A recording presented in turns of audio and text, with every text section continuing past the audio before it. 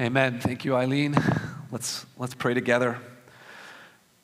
Our Heavenly Father, we come to you. You are worthy of all praise, Lord. There is no contest to your kingdom. No one compares with you. There is no one who is like you. That is why we are gathered. We are gathered to worship you as our Creator and to adore you as our Savior and to thank you as our provider. God, we are so grateful that you have called us into your kingdom, that you have called us into this church family to be brothers and sisters with one another. It has been so good to be together, Lord. And we pray now that as your word is opened, God, that you would speak to us, Lord, that in the power of the Holy Spirit, as we're going to be talking about today, that you would give me words to proclaim your word, to encourage all of us to trust in the power of the Holy Spirit, to give us words to be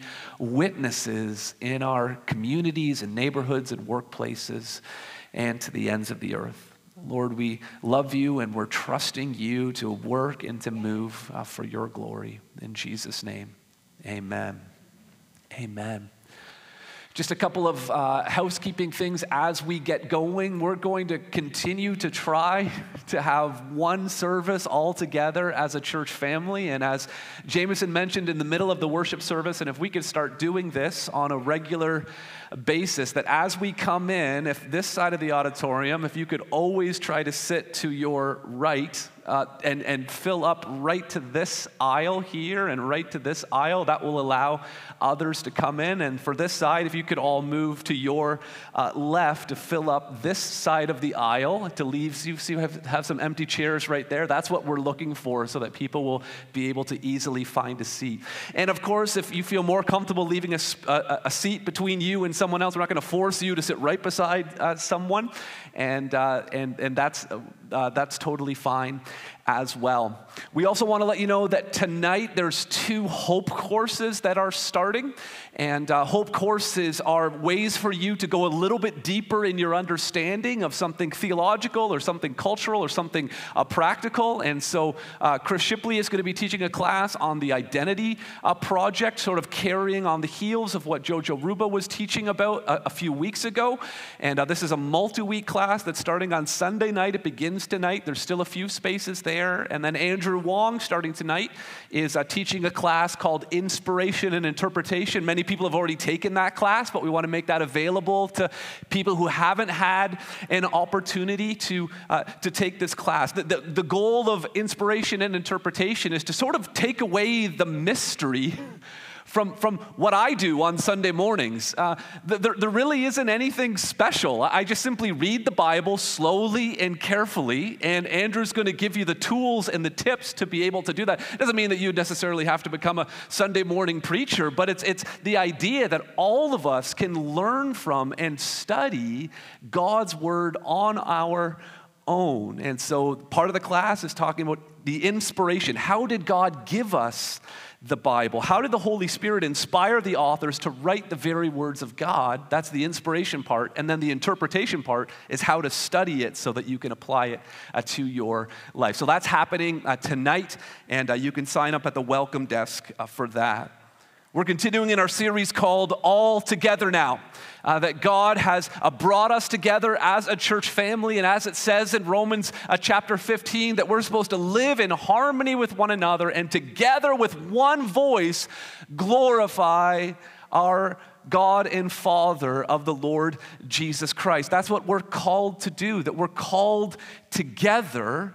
And we all have a different part to play. We all have different roles and responsibilities. We don't sing in unison, we sing in harmony, but we want to make sure that we're in sync, that we are, how all of us have our eyes on Christ. And as we focus on Christ, we've been focusing on these 4 things, that we're on mission together. Christ has given us a mission, and that we're worshiping him together, and that we are walking with him together and working for him together. And then today, lastly, we're going to talk about witnessing of him together. And these are not individual activities that we're supposed to engage in. The Christian life is not an individual sport. It's not an individual activity. Yes, there is personal Bible reading, walking with the Lord, and there is personal worship, singing to the Lord in your heart. And there is ways that we can work for Christ on our own and witness for Christ on our own, but we are stronger together and better together, because that's how God has designed the church family, that we are supposed to be a body, a family, a building that's being built together to be a place where God is glorified and worshiped. Let me read to you again from Acts chapter 1, particularly verse 8 that Eileen read for us. The disciples, the resurrected Jesus has now been with them for multiple weeks, and they're like, this is amazing. You're teaching us all this stuff from the Old Testament and how it relates to the New, and they're like, it must just be a matter of time, Jesus, before you sit on the throne of David, but before you establish the kingdom in Israel. And Jesus says, no, that's not the plan. That's not how it's going to be carried out. And he says in Acts chapter 1, verse 8, he says, but you will receive power when the Holy Spirit has come upon you, and you will be my witnesses in Jerusalem and in all Judea and Samaria, and to the end of the earth. You will be my witnesses. The you there is plural. He's speaking to the disciples. He's speaking to all of his followers, that they collectively will be witnesses, not just an individual witness, but that we as a church body are supposed to be witnessing together. And Jesus lets the disciples know, he lets us know in this powerful verse what this is going to look like. If we are going to be witnesses, there are three things that we need to recognize that Christ has done or is calling us to do. And the first one is this, is that as we think about being a witness together, we need to remember this. We need to remember that we are empowered by the Holy Spirit. We have all been empowered by the Holy Spirit. Jesus said, no, the kingdom's not coming right now, but he says, you will receive power when the Holy Spirit has come upon you. This is a massive mission that Jesus has put us on, to go and make disciples of all nations, to baptize them and to teach them to obey everything that he has commanded. That is a huge mission. This is a big world, and the population just continues to increase. It's a big task, but Jesus has given us his Spirit for the power to be able to fulfill that task. Similarly, right after Jesus rose from the dead, this is what he said in John chapter 20. He said to them, peace be with you. As the Father has sent me, even so I am sending you. That word send is in Latin is the word missio. That's where we get the whole concept of missions. Jesus is saying, as the Father made me a missionary, I am making you a missionary.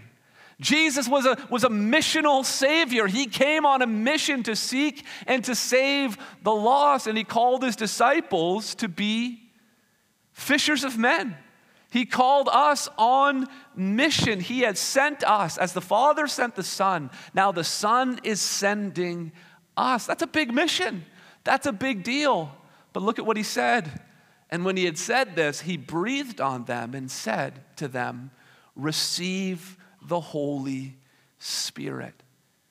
There was no way that they would be able to fulfill this incredible mission. There was no way that they could follow through on what Jesus was sending them to do unless they received the power of the Holy Spirit. Now, the Holy Spirit is so vital in every aspect of the Christian life, and in living an obedient life, living a holy life, enduring suffering, understanding the scriptures, all of these things. The Holy Spirit is so vital. And also, the Holy Spirit is vital if we're going to be effective as witnesses. First and foremost, because we're not going to want to witness unless the Holy Spirit truly is leading us and guiding us. Unless the wind of the Spirit is filling the sails of our life, we will never sail into the choppy and dangerous waters of sharing our faith with unbelievers. But God's design, God's plan is that the Spirit comes in us. And as we yield to the Spirit, He gives us the motivation to share our faith. Listen to what Pastor David Horner says on the subject here. He's written a brilliant book called When Mission Shapes the Church. And he says this, he says, until a work of the Spirit reshapes our desires, so that all our longings are in the Lord, the compelling interest of our lives will not be in declaring who He is and what He has done. That unless the Spirit is truly in control, then witnessing to Christ won't be on the tip of our tongue, because we'll have other things that are competing for preeminence in our life. But he goes on to say, but if we understand that we have this treasure in earthen vessels and grasp the immensity of His grace towards us, our perspective on taking that message to the nations or the neighborhood will be transformed. We will order our lives around that which commands our hearts, and we will open our lives up to any available opportunity to make His glory known. Is the Spirit, loved ones, is the Spirit in control of your life? Is the Spirit casting out things in our life that don't deserve preeminence, that shouldn't be ultimate priorities? And is Christ our ultimate priority? And are we looking for any opportunity that we can to bear witness to who He is and to what He has done? So the Holy Spirit is vitally important, because the Holy Spirit gives us the motivation to share our faith. The problem is, though, that having good motives and even having a well-articulated message cannot change someone's heart. How many times have you wanted to witness to your coworker or your family member or your friend, and you thought, I finally got it. I have the illustration. This is going to click with them. Once I explain it this way, once they read this book, once I explain it from this different angle, now they're going to finally believe in Jesus. And then you just feel like you're continually running up against that brick wall. Because it is indeed the Holy Spirit that gives us the motivation to share our faith, but the Holy Spirit also gives the transformation when we share our faith. It's only the Holy Spirit that can open someone's eyes and open a hard heart and to make it soft and receptive. It's only the Holy Spirit that can take the rocky soil and make it good soil, to take the path or to remove the weeds so that the good soil can cause the seeds that were planted to grow. Only the Holy Spirit can do that. Eric C. Raymond says this. He says, even our clearest presentations of the gospel with the most loving approaches towards the unbeliever cannot make someone respond to the truth about Christ. A heart that is blind to God's glory, corrupt in its thinking about God, hateful toward its Creator, and completely unregenerate is not overcome by the craftiness or perfection of our speaking. Only the power of Christ opens lost eyes to salvation in Christ. It is a work of divine grace and mercy, not of human skill. So, loved ones, the Holy Spirit is vitally important. We have not been given a spirit of fear, but a spirit of power. And Jesus told us right here in Acts chapter 1, verse 8, that we will receive power when we receive the Holy Spirit. And it is that power that will enable us to be witnesses together. So that's where Jesus begins. He's sending his disciples on this mission, and he says the fuel for the mission, the power for the mission will come from the helper, from the Holy Spirit. And we see that in Acts chapter 2. We see the Spirit come, the tongues of fire, the sound of wind, all the different languages, Peter's boldness to preach the gospel. And we see hearts that were hardened to the truth of who Jesus was opened, and we see thousands of people baptized, all because of the power of the Holy Spirit. So first and foremost, we've got to remember when we think about witnessing that we have been empowered by the Holy Spirit.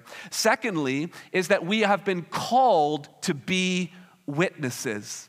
When we think about what it means to be a witness for Christ, we need to have a clear understanding. What does the term witness even mean? Why did Jesus choose to call his disciples witnesses when he was telling them about the mission he was sending them on? So we are empowered by the Spirit, and we are called to be witnesses. Getting back to Acts chapter 1, verse 8, but you will receive power when the Holy Spirit has come upon you, and you will be my witnesses in Jerusalem.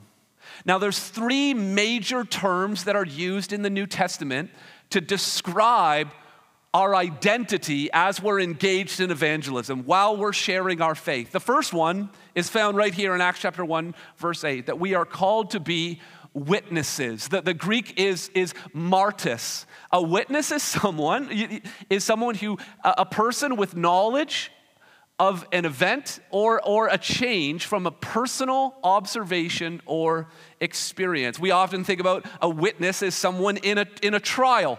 And what's the job of someone in a trial who's playing the role of a witness? Their job is just to simply say what happened. Just say what happened. And that's our role as witnesses, that if Jesus has changed your life, and if the Holy Spirit is at work in your life, just tell people what happened. It's just as simple as that. Think about a courtroom and imagine yourself, you're a witness. Get your eyes off of the judge's bench. You're not the judge. Get your eyes off of where the attorney is standing. You're not the attorney. You don't have to judge other people in order to share your faith. You don't have to try to argue and convince people like an attorney. Your job is just to be a witness. Now, there are some people who are expert witnesses, and they even make a living just being expert witnesses, going from trial to trial to trial and sharing their expertise. And there are some Christians that are expert witnesses. I mean, some of them go to this church and they've studied so hard. They know so much. They know how to be a witness to maybe Muslim neighbors, or they know how to be witness to atheist neighbors or to evolutionist neighbors. And they've devoted their time. They're pretty much an expert witness, and we often call upon them when we need help. And expert witnesses have a role in a courtroom. But so does the everyday person, the innocent bystander who was just standing there and saw what happened. If your life has been transformed by Jesus, then you have a story to tell. When you became a follower of Jesus Christ, angels rejoiced in heaven. When you, the lost coin or the lost sheep or the lost son or daughter, when you were found, angels rejoice. You might not think that your story is that compelling or that exciting, but you have a story to tell, and you are called to be a witness. If you look at that Greek word, martyrs, eventually the whole idea of martyrdom, those who gave witness and lost their life because of what they shared, that's where the word martyr comes from. The word martyr just simply means to be a witness. And there is a cost that comes from being a witness. But this is what we are called to. We just have to swear to tell the truth, the whole truth, and nothing but the truth. You think about the blind man who was healed. He says, listen, the Pharisees were arguing with him, and he just says, listen, all I know is that I used to be blind, and now I see. You think about the psalmist in Psalm 40. He says that God raised me up from the miry clay. You know that psalm? But then the very next verse is, so that many will hear and fear the Lord. You have a testimony. You were in the miry clay. You were enslaved to sin, and God rescued you. But he rescued you to save you, but he also rescued you to send you to be a witness, just to tell people what happened. So we're called to be witnesses. Here's the other term, ambassador. Everyone just quickly turn in your Bibles to the book of Ephesians, Ephesians chapter 6, and find verse 20. So you're in Acts right now, Acts, Romans, you'll get into Corinthians and Galatians, then Ephesians chapter 6. Before we get to verse 19 and 20, let's start at verse 18. This is a big run-along sentence that Paul is saying here, but look with me at Ephesians 6, verse 18. Again, Paul's in the middle of a very long sentence. He says, praying at all times in the Spirit, with all prayer and supplication. To that end, keep alert with all perseverance, making supplication for the saints. So he's asking the church at Ephesus, make sure you pray. Pray at all times. And then he says in verse 19, he says, and also for me. Also pray for me, he says, that words may be given to me in the opening of my mouth. That always strikes me, that the Apostle Paul filled out a connection card saying, give me the words. I didn't think Paul would ever struggle with having the words to say. He always seemed like he knew what to say. But he asked the church to pray for him, pray that I would know what to say, that words would be given to me, and opening my mouth boldly to proclaim the mystery of the gospel. Verse 20, for which I am an ambassador in chains, that I may declare it boldly as I ought to speak. Even though Paul was in chains, he saw himself as an ambassador. An ambassador, the Greek word there is prospuo. It's an accredited diplomat sent by a country as its official representative to a foreign country. You are a citizen of heaven. And not only are you a citizen of heaven, that right now we're at the embassy. The church is the embassy, and all this is a meeting of all of the ambassadors of heaven who are here to represent heaven, who have been accredited as diplomats to go and to represent the interests of heaven. Paul says he's an ambassador in chains, and he prays that he would have words and that he would share it boldly, that he wouldn't be ashamed. I was in a setting the other day, and there was a couple of Americans there, and they they kind of hesitated. They almost said, yeah, so I'm from America, and I just called them out on that. Like, it's okay to be American. Be proud of of the country that you come from. And in the same way, sometimes when we talk, I'm a citizen of heaven. No, be bold. We don't speak boldly about things we're ashamed of, but we do speak boldly about things that we treasure, things that we count to be a privilege. And so although Paul was in chains, he saw, hey man, I'm still an ambassador. This world is not my home. I'm a citizen of heaven. So we're called to be witnesses, we're called to be ambassadors, and then thirdly, we're called to be preachers. Turn back in your Bibles to Romans chapter 10 and find verse 14. Romans chapter 10 and find verse 14.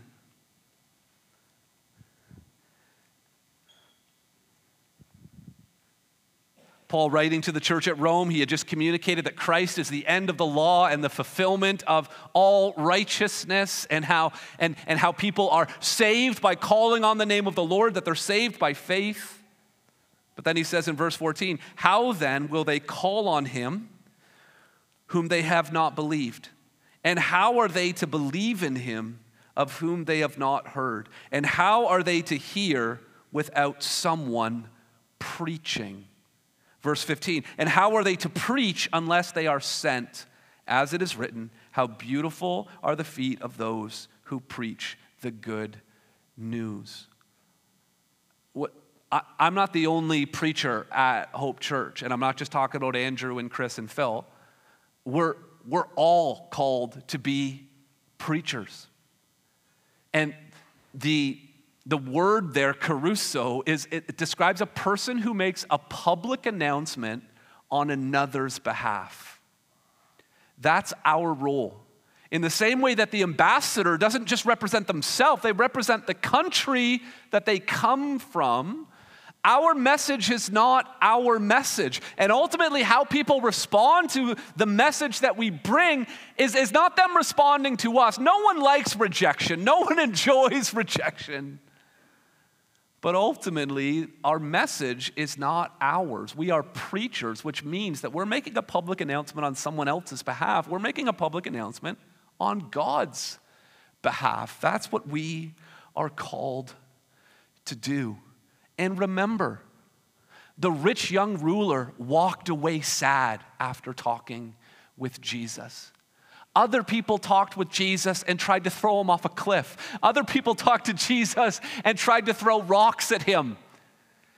And so, if not everyone who heard it from Jesus himself responded well, we need to be ready and expect that as we witness and as we act as ambassadors and as we preach, as we share his message with others, we should not be surprised that every now and again some hostility might come. Every now and again it might seem to blow up in our face. But God is sovereign over all of those things. It is his message. Jesus said, whoever hears you hears me. And so ultimately, it's not a rejection of us. Ultimately, it's a rejection of Jesus and his message. So we're called to be witnesses and ambassadors and preachers. What are we supposed to witness about? What is the content? Let me just review for some of us and teach others really the four major truths that we are supposed to bear witness about. Four things, and I'll list them here for you on the screen again. God, sin, Jesus, and faith. If you have those four terms in the back of your mind or saved in a note on your phone, these are the things that we are to bear witness about. The first one is we're just supposed to bear witness that there is a God. And we need to be prepared to bear witness to the evidence that God exists, that God is creator, we are creatures, and therefore we are accountable to him.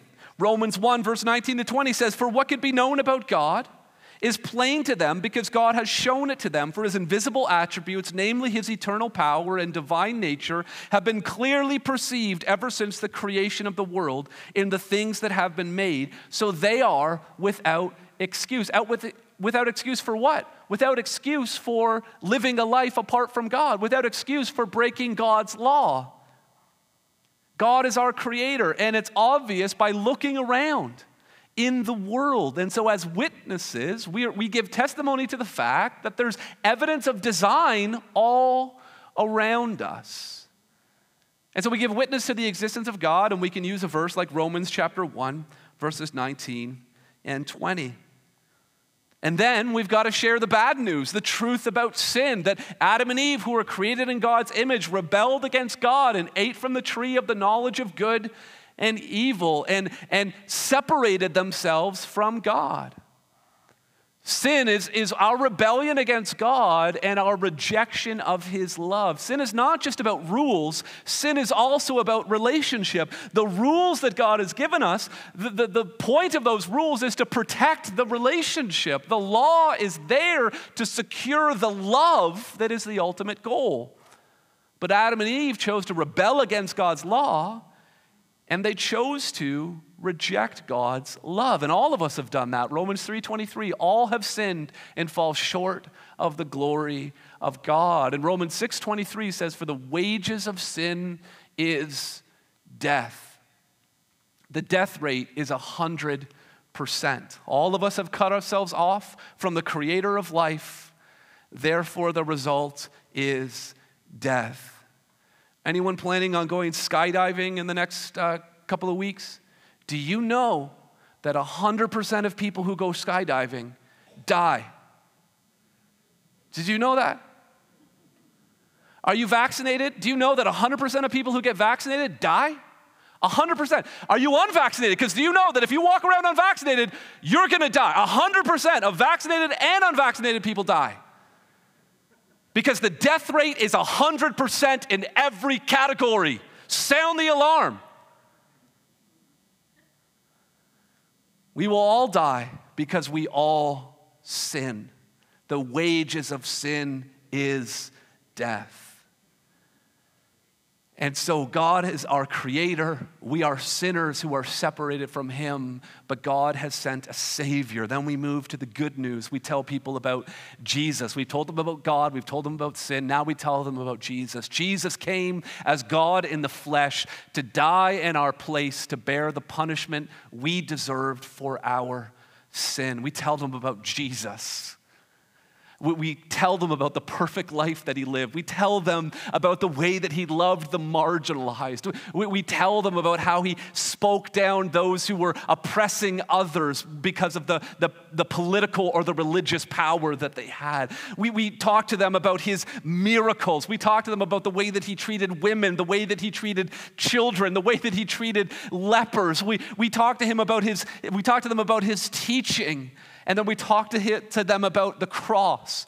We talk to them about him being the Lamb of God who takes away the sin of the world. We talk about him being our substitute who died in our place. We talk about Jesus. We bear witness about Jesus. Romans 5 verse 8, but God shows his love for us in that while we were still sinners, Christ died for us. And we share how the truth about Jesus intersected with us personally. And then we call people to respond. We tell them about faith. We tell them about belief. We tell them about how do we respond. Romans 10:9 says, if you confess with your mouth that Jesus is Lord and believe in your heart that God raised him from the dead, you will be saved. Faith in Jesus and repentance from our sin is how we respond. And so all I've done for us is just that quick little summary, just those 4 words. I just walked you through something that Christians have been using for years called the Romans Road. You can stick in the book of Romans, you can put a little star in your Bible or little instructions on where to turn next. You can copy these verses into your phone. If you don't have a way to bear witness, now you do. Those 4 concepts, those 5 verses can help people share their faith. There's a ton of other ways. You go outside to the Fellowship of Christian Athletes, they have a thing called the 4, and they have a heart and a cross and a dividing line and a question mark, and that's a method that they use to share their faith. If you stop by some of the tables in the foyer afterwards, everyone's going to have there's a ton of different ways that you can share the gospel. Are you ready with at least one to bear witness? We're called to be witnesses. So we're empowered by the Spirit. We're called to be witnesses. And then lastly, we are sent locally and globally.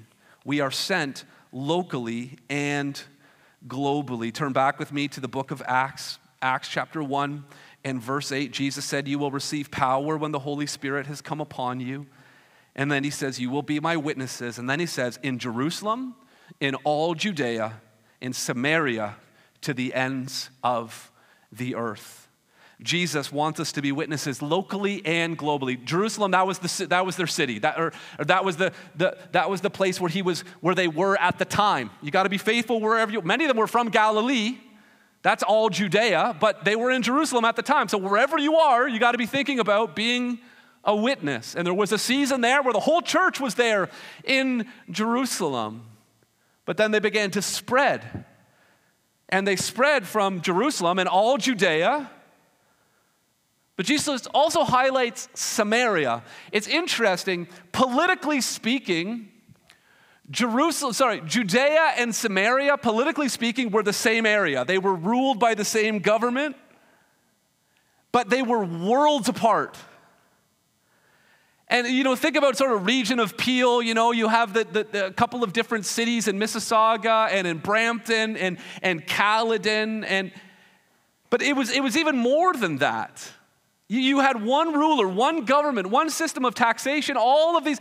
And yet, Samaria is always highlighted as being this other place. Technically it was the same province, but it was a whole other world.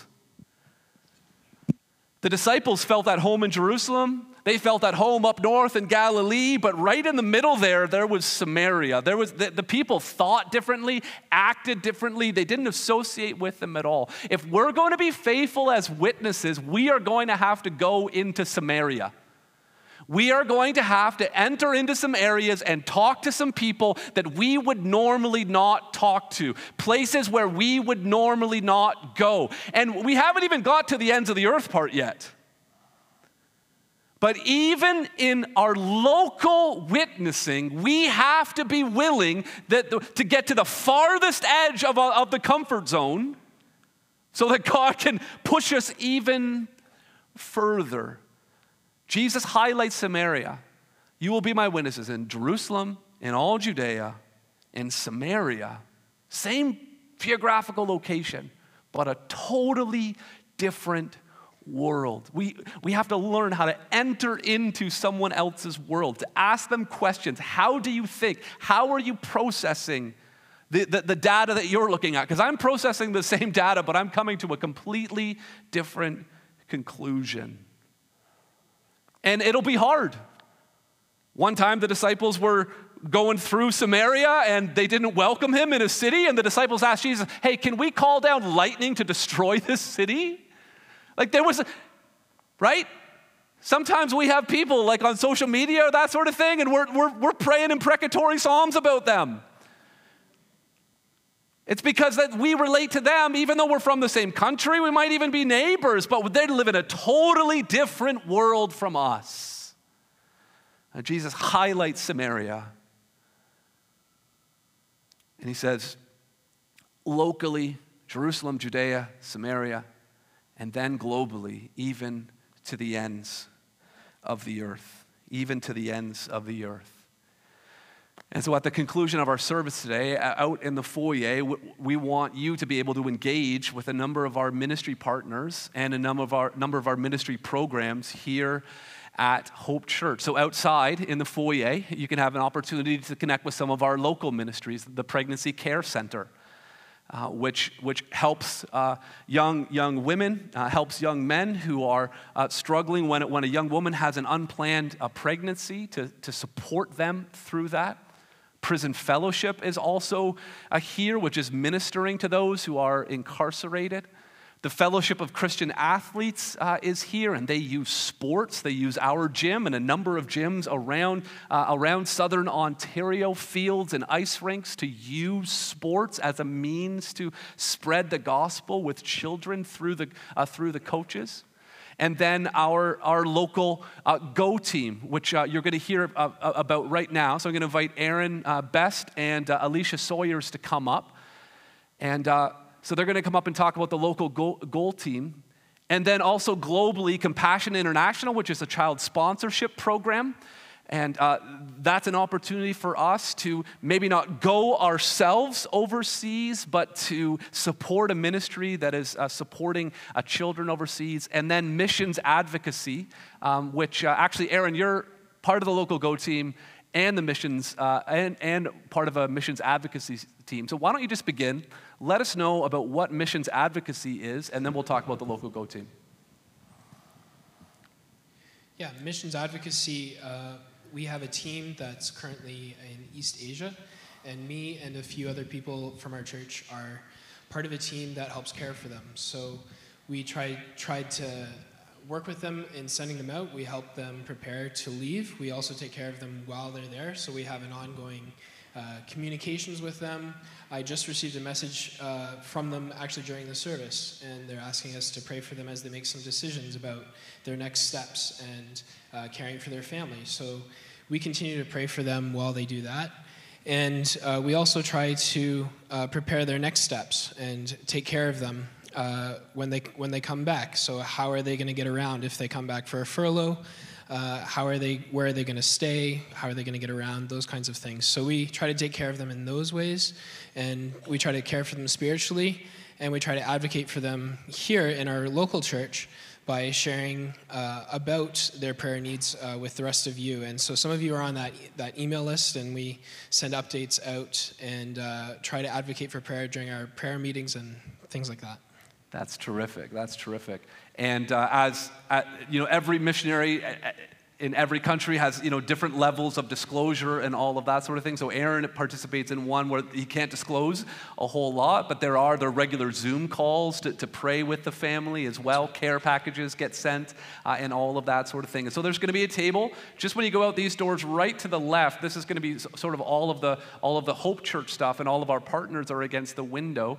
But what Aaron is doing with a group of people for this family in East Asia, we have a number of other global missionaries that we'd love to talk with you about, because we want to build these teams so that these missionaries can feel supported when they're abroad and when they come home, and everything in between. But let's talk about local Go Team. Let's talk about because it kind of starts, right? Jesus started with Jerusalem and then worked his way out. So tell us what is the local Go Team? How does it work? What are you guys up to?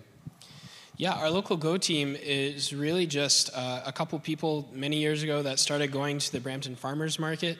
There was 3 of us some days. Sometimes there's 2 of us. This year we've had close to 8 to 10 people from our church that have been going. Alicia's been going for a number of years as well, and we've been going out together. We try to go 2 by 2 so that at least when we go to the farmers market, we just approach people and we go out 2 by 2 so that one person can pray while another person speaks with someone, or sometimes those teams will tag team, and we'll just start off with a simple question. My question is, do you think you're a good enough person to go to heaven? And I just start off cold like that, and God blesses that approach for me. And sometimes he doesn't, and sometimes someone doesn't want to talk about that, and that's okay. So we go out Saturday mornings during the farmers market, and we start off with prayer. And then many times we have people who, this year we had 2 or 3 people who had never been out witnessing before, and they just came and they just walked with someone who had gone before and prayed with that person as they shared. And that's what really opened the doors for some of those conversations to go a lot farther than we would anticipate them to go. And so we'll have maybe between 4 and 5 conversations in 2 hours, or sometimes we'll have one really long conversation. But we often accompany it with a gospel tract that has a summary of the gospel, of those 4 points that you were pointing out. And every once in a while, we'll give someone a business card for our church, not necessarily to invite them to our church, although they might be welcome to do that, but oftentimes just to give them a point of contact, and we'll include our cell phone number on there as well. That's great. That's great. So, Alicia, do you wear sandwich boards and a megaphone? Some people might be more bold and feel very comfortable striking up a conversation. What are the kind of different roles that you can play on the local Go Team? Mm-hmm. Yeah. So, as Aaron mentioned, a lot of the times there's the person who's leading the conversation. So these are people who, they've been out for a number of years, or you just feel a bit more comfortable striking up those conversations. But if it's your first time, there's no pressure at all to go up to somebody and talk right away. So there's the speaker, and then, as Aaron mentioned, the person who prays. So as we're having these conversations with people, the person standing beside the person witnessing is literally just praying in their head for the Lord to be working in this person's heart, for the Lord to be speaking through the person witnessing. And so many times we've been out, and I've been oh my goodness, this is terrifying, but I'm really sensing that God is working through that person praying, and God reminds me of scriptures and just gives me the boldness, as you mentioned, in that moment because of the person praying. So it's been really helpful.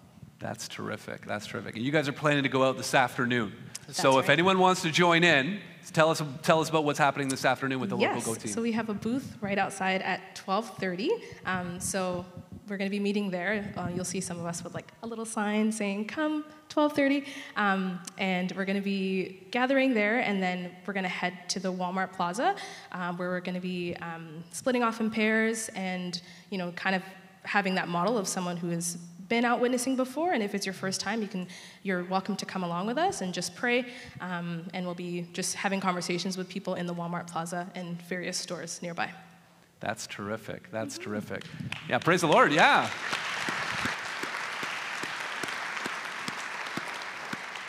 So all are welcome to you can stop by the booth. If you stop by the booth today, that doesn't mean that you're going to Walmart this afternoon. Stop by the booth, talk to Aaron and Alicia, talk to some of the other leaders of the local Go team, find out what it's all about, learn just even what resources that they use, ask them some questions about how they share their faith. But by all means, if you're free this afternoon, come and join this team while they go and share their faith just down the road. Let's hear it for them one more time. Thank you so much, guys. That's a real blessing. Thanks, Aaron. Thanks, Alicia. Amen. So as I mentioned, the local Go team, a table for our missions advocacy teams, and then all of these other ministries are all out here in the foyer. So grab your kids from Hope Kids, grab a coffee from the cafe, and you can engage along those lines. And so witnessing together is really the last message, the last piece in the puzzle of what we're aiming to do here at Hope. But it's interesting how our mission, worshiping, walking, working, witnessing, how they're all interconnected, particularly this idea of worship. Remember the quote from David Horner that says that unless the Spirit really grabs our heart, unless we truly understand the treasure that we have in Jesus, we will never be motivated to witness. We also won't be motivated to walk or to work. It all comes from understanding the mission that Jesus has given us and worshiping Him. But worship and evangelism, singing about Jesus and delighting in Jesus, worshiping Him, and sharing about Jesus and witnessing of Him go hand in hand. I love the way John Piper describes the relationship between these two things in his excellent book called Let the Nations Be Glad. And on the first page is worth the price of the book. It says this, it says, missions is not the ultimate goal of the church. Worship is. Missions exists because worship doesn't. Worship is ultimate, not missions, because God is ultimate, not man. When this age is over and the countless millions of the redeemed fall on their faces before the throne of God, missions will be no more.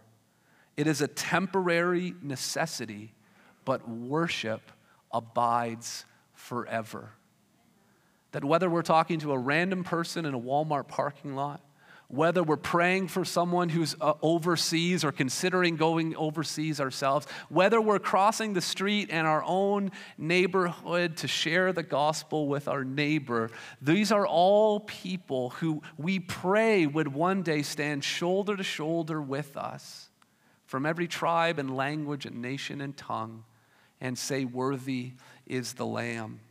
This is the vision we have in Romans chapter 7, 9-11. John says, after this I looked, and behold, a great multitude that no one could number from every nation, from all tribes and peoples and languages, standing before the throne and before the Lamb, clothed in white robes with palm branches in their hands, and crying out with a loud voice, salvation belongs to our God who sits on the throne and to the Lamb.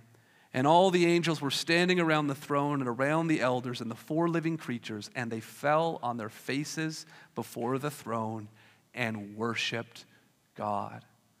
We worship together, we walk together, we work together, we witness together so that more people would worship together with us here at Hope, to the ends of the earth, and ultimately before the great throne in the new heavens and the new earth. Let's pray together. Our Heavenly Father, Lord, we come to you and praise you and worship you You alone are worthy of our praise. And God, I pray that you would give us a vision, God, that stretches from our local neighborhoods and families and communities, that stretches to the very ends of the earth, Lord. That you would help us to be faithful as witnesses, Lord, in sending and supporting those who are going overseas and even considering going overseas ourselves, Lord, but also being faithful locally in sharing the good news, not being ashamed, but being bold, speaking with clarity, speaking with courage about who Jesus is. Thank you for these brothers and sisters who are even going out this afternoon. Thank you for our ministry partners that are here who are ministering not within the church but outside of the church to those with unplanned pregnancies or those who are who lack financial resources overseas, or those who have been incarcerated, or those who can't afford to be on a rep sports team but would love to learn how to play basketball or soccer, Lord. Thank you for all of these ministries. Thank you for the opportunity to partner with them to share the gospel to the ends of the earth. Lord, we pray that all the earth would sing your praise. We witness so that others may worship, and may we worship you as we witness as well. In Jesus' name we pray.